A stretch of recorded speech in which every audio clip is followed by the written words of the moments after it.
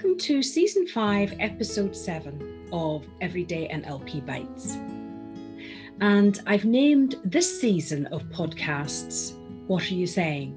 Because my focus is on language. And language patterns that are so everyday that they can pass unnoticed. Nonetheless, the language that we use gives indicators of what we're thinking, perhaps what we're believing about ourselves and others. And when we express these, they also have the tendency to reinforce these beliefs as well. That's fine when these are positive, but often what we are expressing are limitations or negative beliefs that we might hold about ourselves and others. So it's good to pay attention to those patterns and to ask ourselves some questions about them. If you've not been watching or listening to earlier podcasts, I'm Florence Madden. I'm an NLP trainer and coach based in Cumbria in the north of England. I'm also the author of The Intention Impact Conundrum and the co-author of Everyday NLP.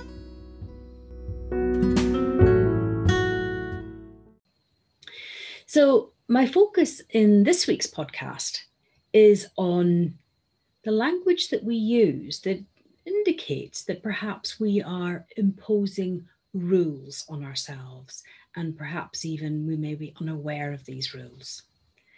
And the giveaway language there is when we say things like, I must do this, I have to do this, I need to do this, or I can't do this.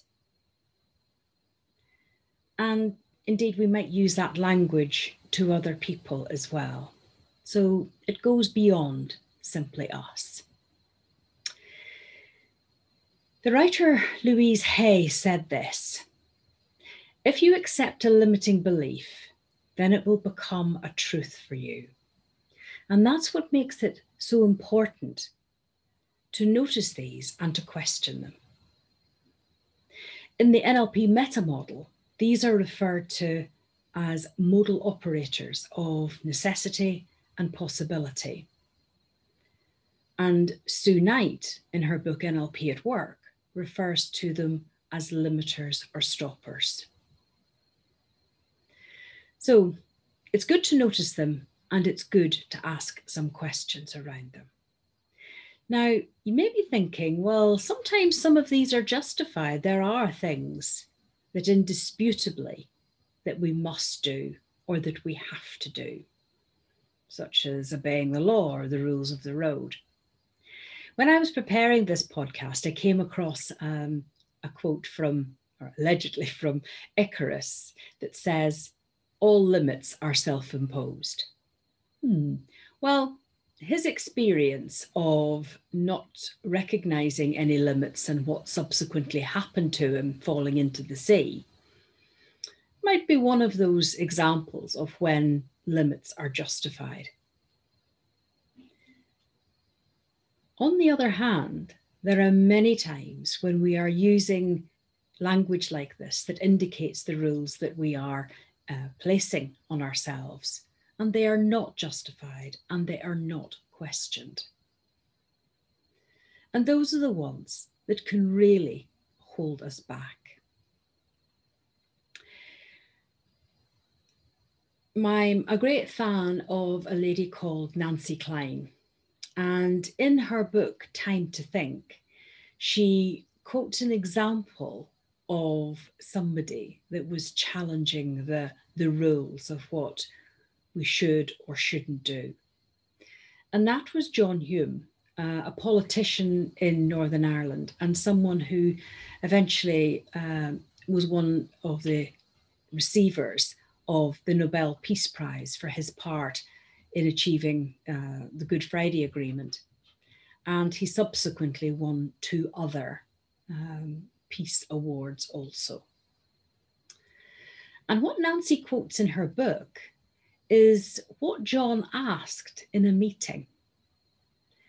You'll have gathered from my accent that I am originally from Northern Ireland and brought up there. And through my childhood and teenage years, what I was hearing on the news and political programs is the mantra, we don't speak to terrorists.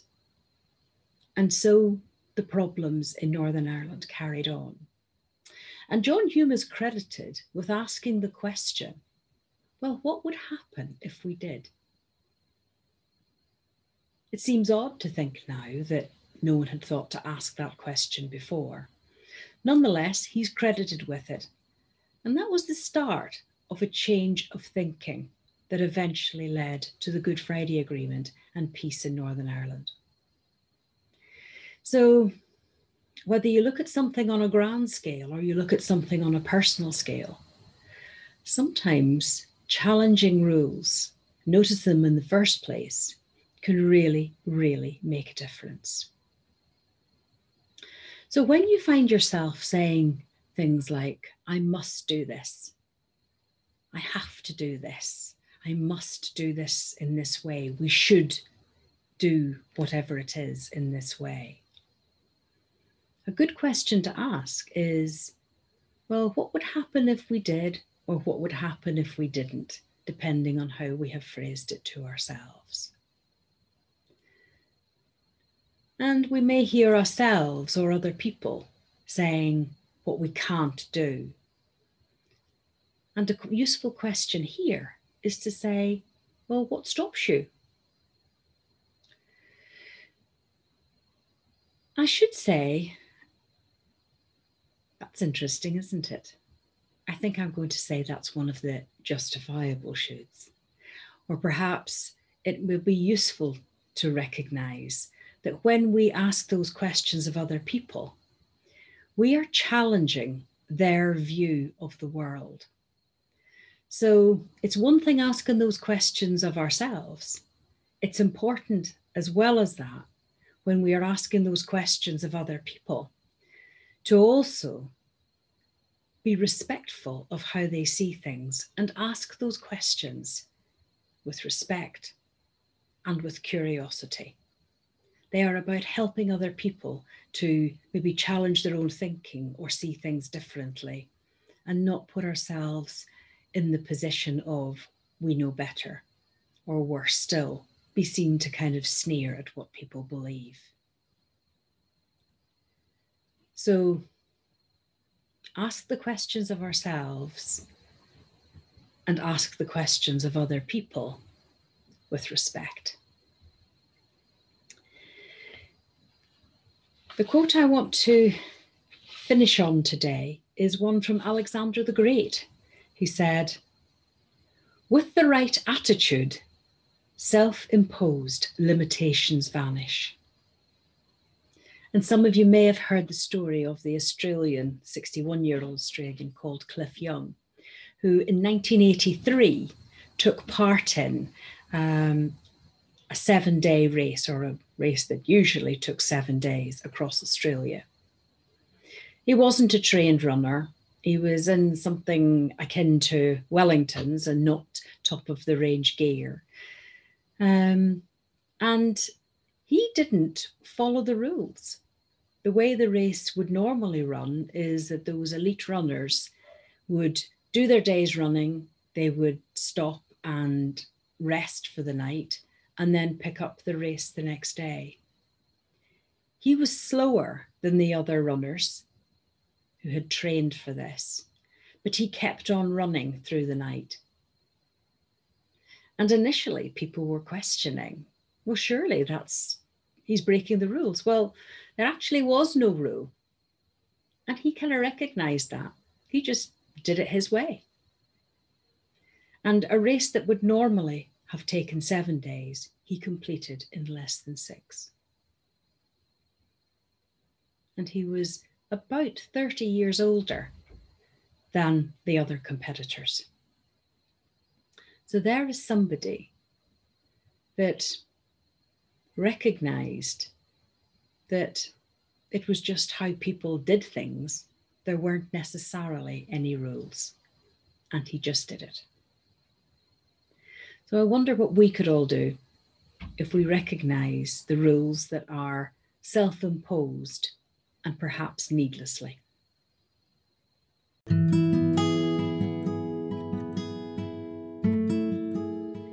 So thank you for watching or listening to this podcast. If you're curious about the work that I do, the courses that I run, you'll find more on my website, which is www.florencemadden.co.uk. And I hope you'll join me again next week for another language pattern. Bye for now.